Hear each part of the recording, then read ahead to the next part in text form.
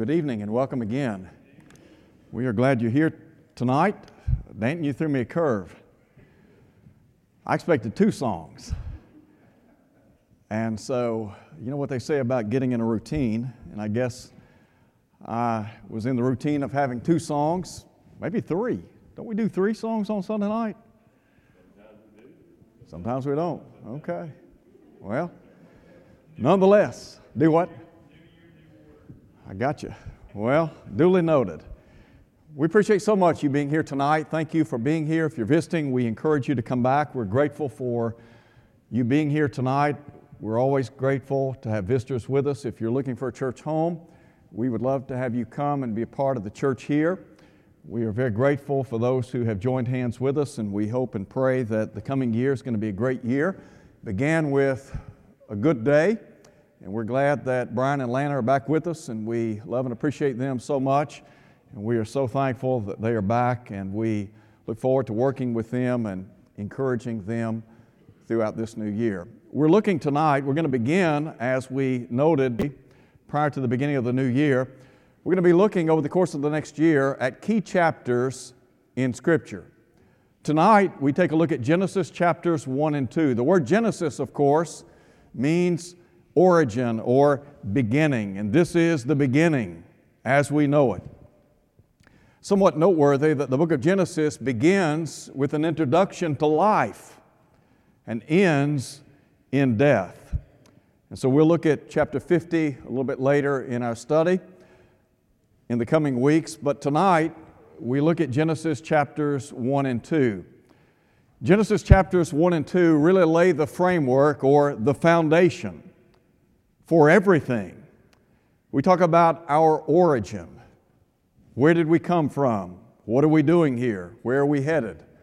Well, in Genesis chapters 1 and 2, we are introduced to our origin, the beginning point.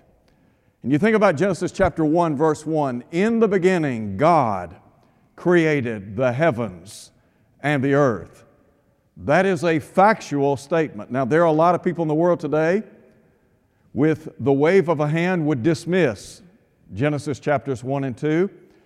You well know that there are many, many people in our world today, they have bought in to the propaganda that we are the products of evolution or some type of Big Bang. Well, the bottom line is that is not even logical. It is certainly not biblical. And so as we look at Genesis chapters 1 and 2, we are introduced first to the Creator, secondly to creation. So I want to begin tonight by talking first and foremost about the power of creation. And there's some things that are contained in chapters 1 and 2 that I think are utterly amazing. And so as we look at Genesis chapters 1 and 2 tonight together, listen again as we note what Moses records some 3,500 years ago. In the beginning, God. The beginning, of course, would have reference to time. God the Father, Jesus Christ, the Word, the one that we acknowledge as the Son, the Holy Spirit, 3 members of the divine Godhead, not bound by time. They are eternal in their existence, having no beginning point, nor do they have any ending point. And so in Genesis chapter 1, verse 1, Moses said, in the beginning, God. The word for God here, Elohim, is in the plural. And really there is a designation here of the Godhead. In chapter 1, we are introduced to this very concept, aren't we? For example, down in note if you would in verse 2, the Bible says that the earth was without form and void, and darkness was upon the face of the deep. And then listen to this, and the Spirit of God was hovering over the face of the deep. I believe the Spirit of God here to be the Holy Spirit. In Genesis chapter 1, verse 26, listen again as Moses describes the Creator of man. God said, let us, plural. Who would the us be referenced by Moses in Genesis 1 verse 26? Well, again, it would be the Godhead. I have often thought about the Godhead and their uniqueness in the creation of man. And really, you can look at the creative act of God and then the redemptive work of God. God the Father was the architect. The Word, the second member of the Godhead, the Christ, was the agent by which the world was made. For example, you remember in Colossians chapter 1, Paul said, all things were created by Him. In Colossians chapter 1, Paul said He's the image of the invisible God, the firstborn over all creation. By Him were all things created, in heaven and on earth, visible and invisible. Whether they be thrones or powers or dominions, principalities, all things were made by Him, and He is before all things. So the Lord Jesus Christ was the agent by which the world was made. And then, of course, in John chapter 1, you remember John introducing us to the Word, said all things were made by Him. Without Him was not anything made that was made. The Hebrew writer in Hebrews chapter 1, in verse 10 said, and you, O Lord, in the beginning have laid the foundations of the earth. He's talking about the second member of the Godhead there.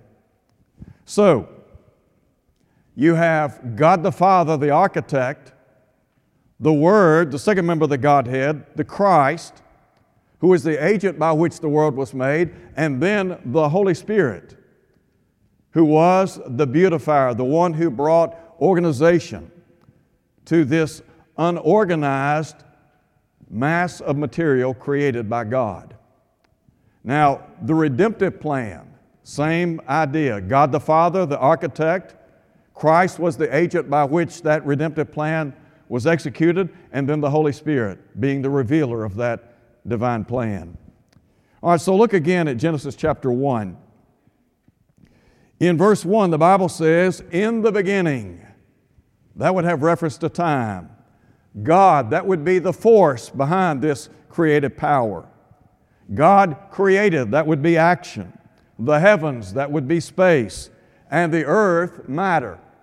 Now here's what's incredibly interesting. You and I, when we make things in this world, let's just say we're going to make a house. We have to assemble the materials for the production of that house or building, don't we? God, however, made something from nothing. Matter is not eternal, as some people suggest. But rather, God spoke this world into existence, didn't He? You remember the Hebrew writer in Hebrews chapter 11, verse 3? The Hebrew writer said, by faith we understand that the worlds were made by the Word of God, so that the things which appear were not made by those things which are visible. God made something out of nothing. That is, He made the world. And so in Genesis chapter 1, in verse 1, we have a reference to all the material elements in the universe in their unorganized state. Now, we talk about the sphere of the earth. The Holy Spirit would have given shape and organization to that which had been created. So note, if you would, in the beginning God created the heavens and the earth was without form and void, and darkness was on the face of the earth, and the Spirit of God was hovering over the face of the waters. Then in verse 3, we're introduced to the fact that God is the one who spoke light into existence. We'll talk just in a moment or two about the days of creation. One of the thought, you remember in Psalm 33, David in the long ago said, by the word of the Lord were the heavens made, and all the host of them. In verse 9 he said, He spoke and it was done. He commanded and it stood fast. So then you start looking at the days of creation, and listen to what Moses said beginning with day 1. Day one would have encompassed the heavens and the earth and light. God said, "Let there be light," and there was light. Now, there are some that will tell you that between chapter 1, verses 1 and 2, there is this gap or eons of time between the initial formulation of the heavens and the earth and the world as we know it now. But I want you to look at a passage of Scripture that I think is a commentary on the fact that God created the heavens and the earth, mankind, in 6 literal days. Turn to Exodus chapter 20. In Exodus chapter 20, you remember God said to remember the Sabbath day, and they were to keep it holy. And God said, 6 days you shall labor and do all your work. The seventh day, however, He said, is the Sabbath of the Lord your God. He said, in it you shall not work. Now listen to Him. You, your son, your daughter, your male servant, your female servant, the stranger within your gate. Then listen to this in about verse 11. For in 6 days the Lord created the heavens and the earth and the sea and all that is in them. You mean to tell me that God created the world, the universe as we know it in 6 24-hour periods of time? That's exactly right. Is that what the Bible teaches? Yes, it does. If God had the power, the ability to speak this world into existence, and He did, then He didn't need time to bring forth creation over eons of time, did He? Rather, He had the power to do it immediately. What about the days of creation? Well, in day one, as I said a moment ago, God created the heavens, the earth, and light. Day two, of course, the creation of the firmament or the expanse. Day three, according to chapter 1, would have encompassed dry land and vegetation or the world of botany as we know it. Day 4, the sun, the moon, and the stars. Now wait a minute. In Genesis chapter 1, verse 3, God said, let there be light.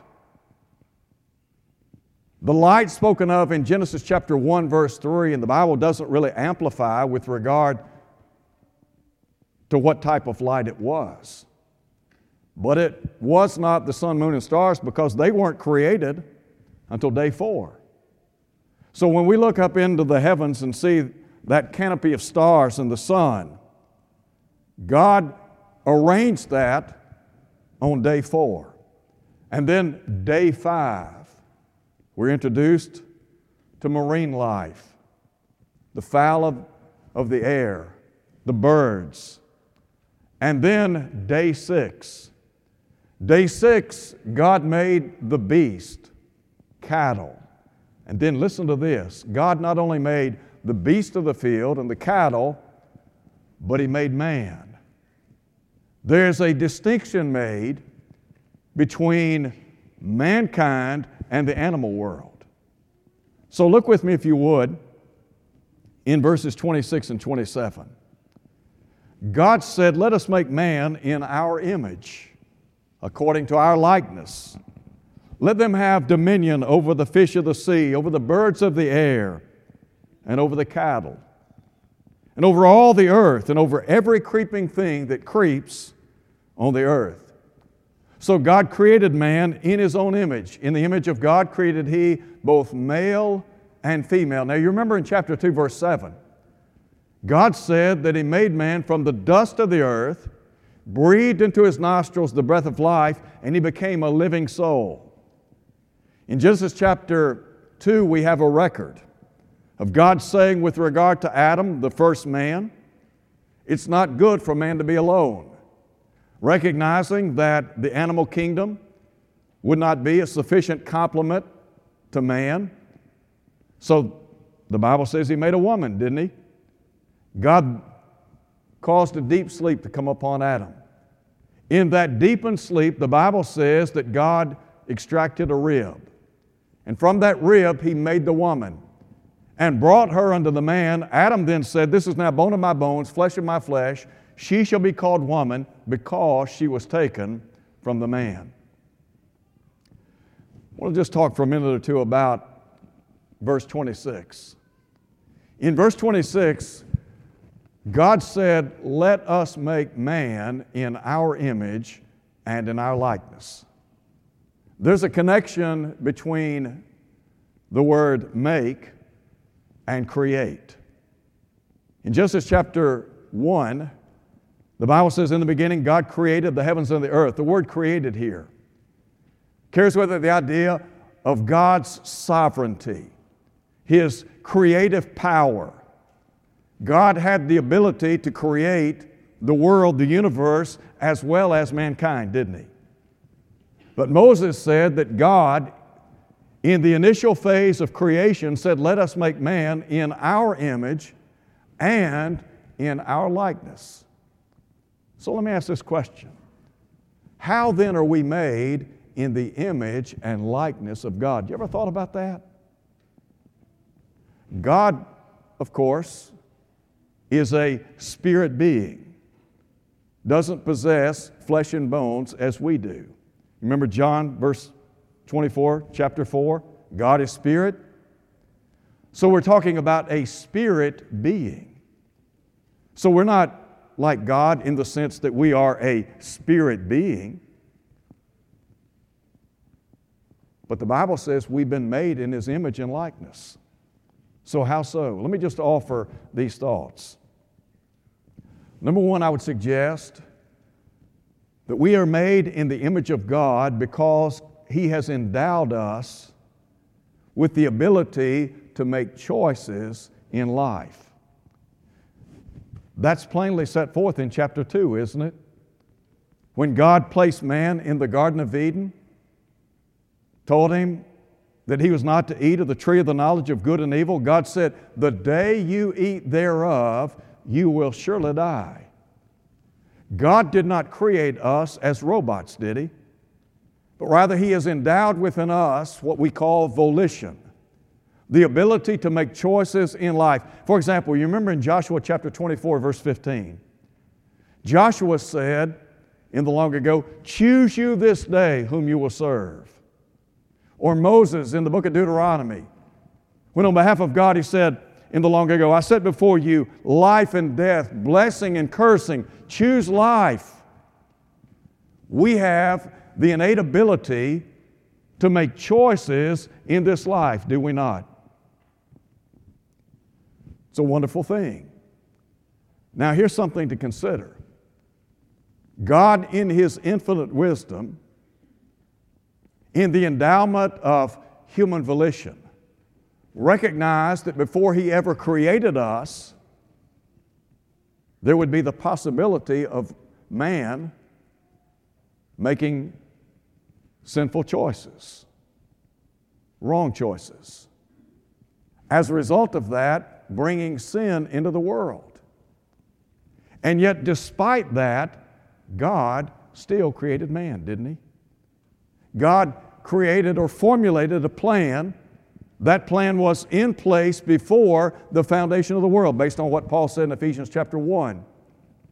Or, for example, in 1 Peter chapter 1, Peter said that Christ was foreordained before the world began, but was manifest in these last times. So God had a plan in place to redeem the human family. God wasn't caught off guard by the fact that Adam and Eve succumbed to temptation, thereby introducing or bringing sin into the world. So in Genesis chapter 3, verse 15, what do you have? The fall of man and the beginning of the unveiling or unfolding of God's redemptive plan, the promised seed.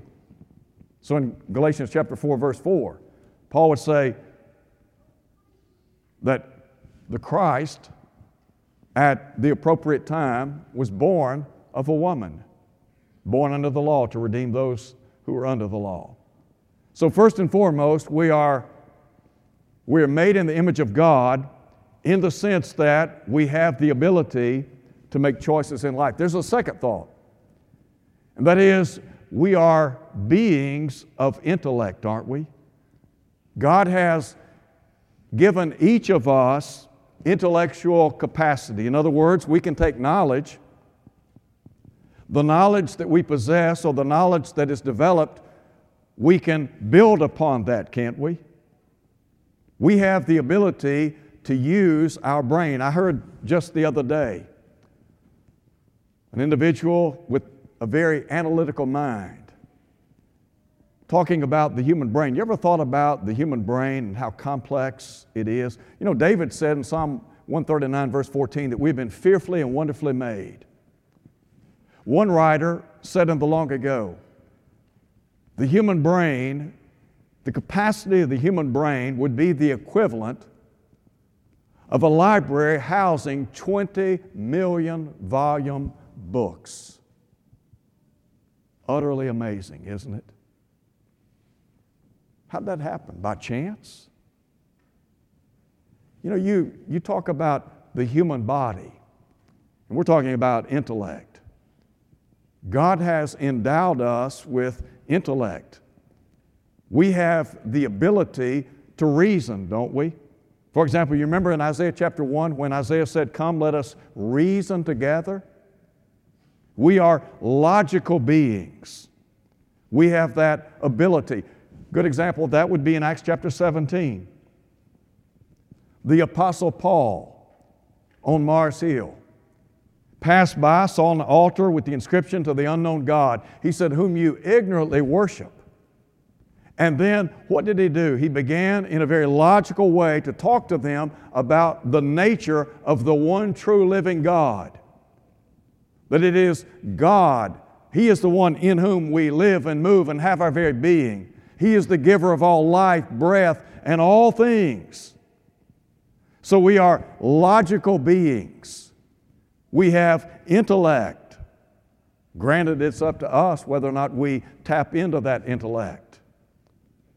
There's another thought. That is, as human beings made in the image and the likeness of God, we have an appreciation for what one writer would call the aesthetic. In other words, unlike the animal kingdom, we have the ability to show appreciation for certain things.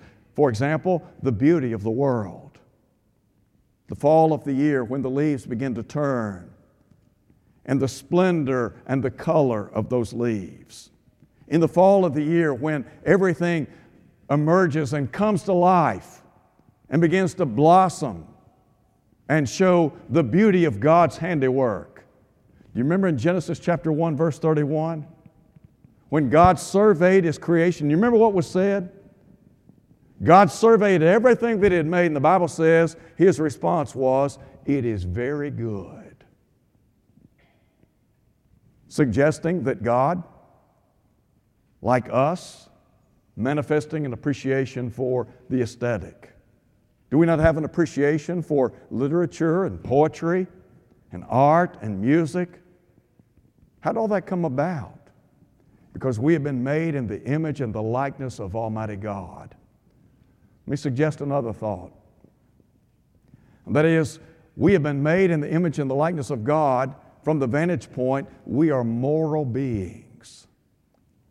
There's a sense of right and wrong housed within us. You know, the Bible talks about the conscience. In Romans chapter 2, Paul talks about the Gentile world. They didn't have a codified law as did the Israelite nation. And yet, Paul said in Romans chapter 2 and about verse 15 that their conscience would accuse or excuse their behavior. Are there not certain things housed within us?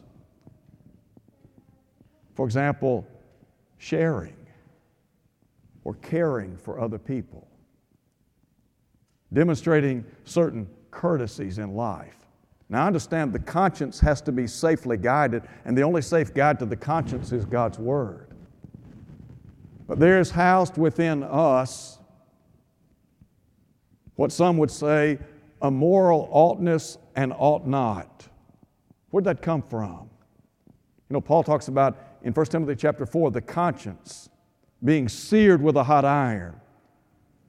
There are some people that at one point in time, they had a conscience that was tender.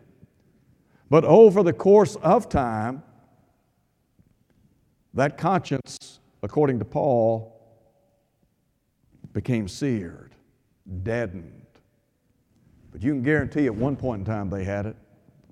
There's a final thought here. And that is, we are made in the image and the likeness of God. From the vantage point, there is within us what I would call, what some would call, an eternal longing. We understand there's something more than just the physical world in which we live, don't we? Didn't Solomon, didn't he draw those conclusions in the book of Ecclesiastes? For example, Solomon, as you know, talked about the various things that he had acquired in life. A man of immense power and popularity. Solomon talked about his wealth, his possessions, and his pleasures, and he had all these things. He accumulated things far and wide.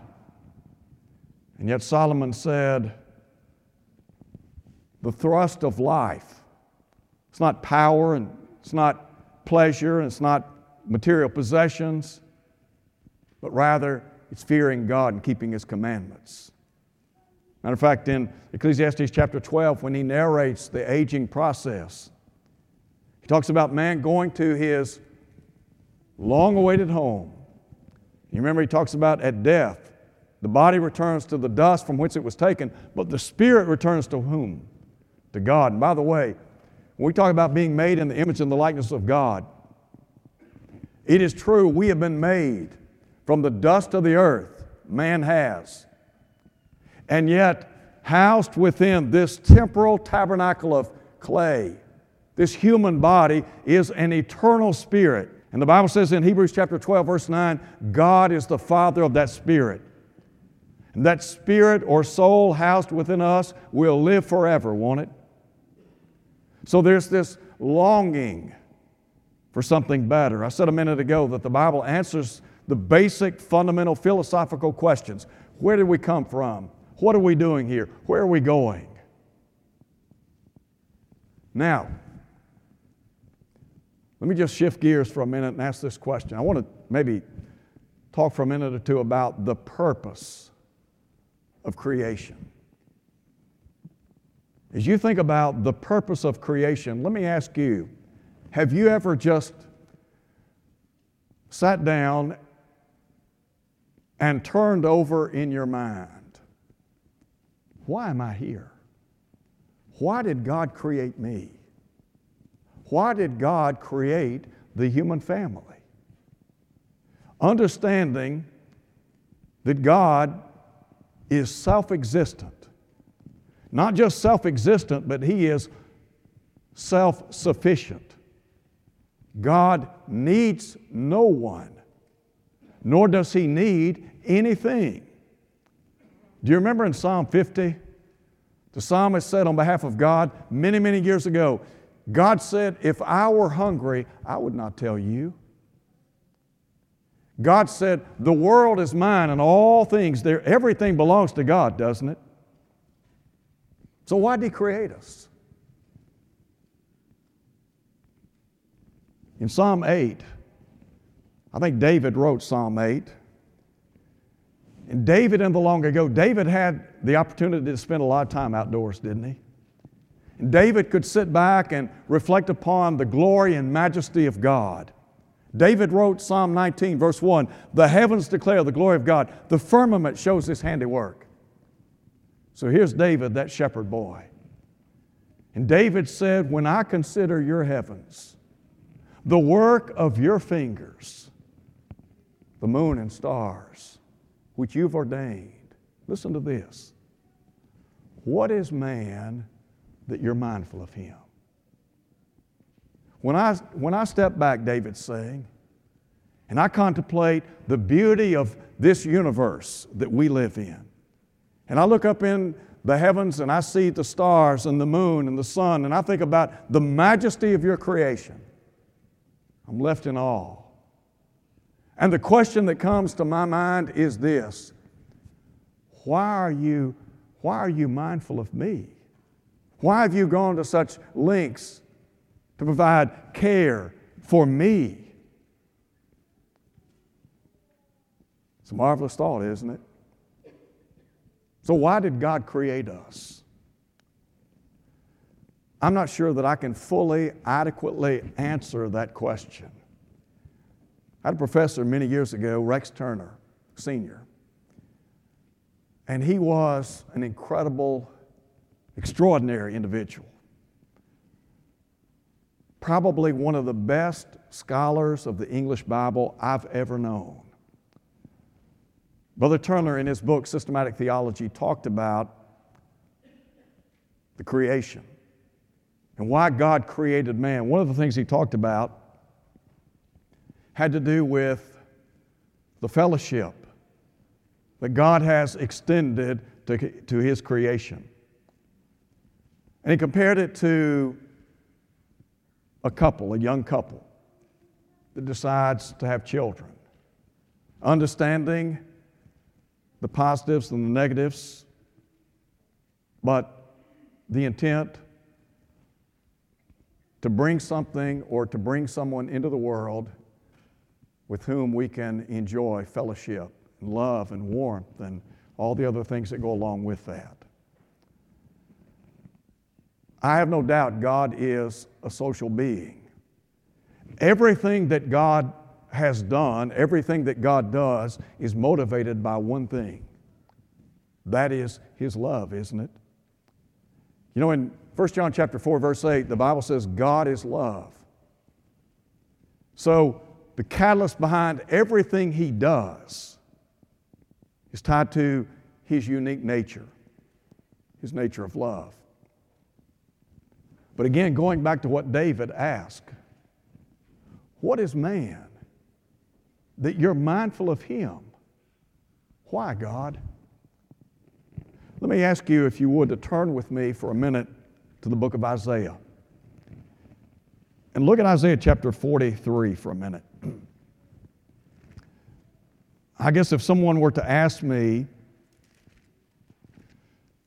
for one verse that would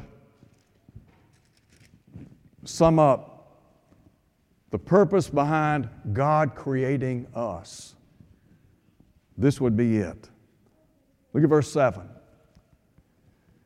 Isaiah said, everyone who is called by name, who is called by my name, whom I have created, here it is, for my glory.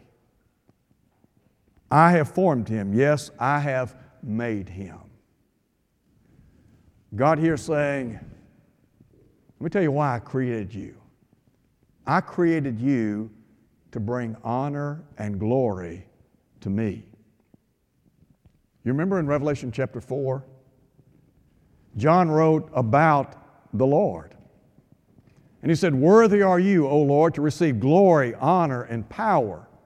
For you created all things. God is the one who has created all things, hasn't He? And by His will, all things exist and were created. So we have been created to bring honor and glory to God. Now, I want you to think about this. The Bible says that when we are redeemed in Christ by His blood, that we have been created in Christ Jesus unto good works, Ephesians 2, verse 10. And the idea is that we are His workmanship or His masterpiece. That's the idea. We are God's masterpiece set on display. So you think about it, as a child of God, we've been created for the purpose of engaging in works that do what? Bring Him honor and glory.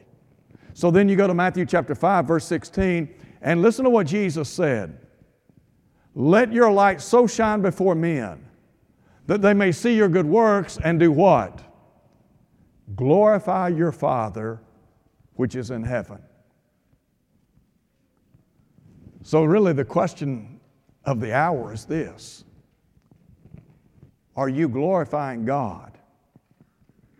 Do you exist to bring Him glory in this world today? I would hope and pray so. Listen, we haven't even touched the hem of the garment when you look at Genesis chapters 1 and 2. There is so much more. I would encourage you, dig deeply, study, and meditate on these truths. And listen, I encourage you to research and to study and to think about why God created us. Dig deep. I've given you some verses. These are by no means exhaustive, but rather are a beginning point. I said a minute ago at the onset of our study, the Bible, in a very forthright way, identifies the one from whom we came into existence, our origin. The Bible identifies what we're doing here, what our purpose is. As Solomon said, fear God, keep His commands. And the Bible also tells us where we're going. We're going to an eternal home one day. If you're here tonight and you're not a Christian,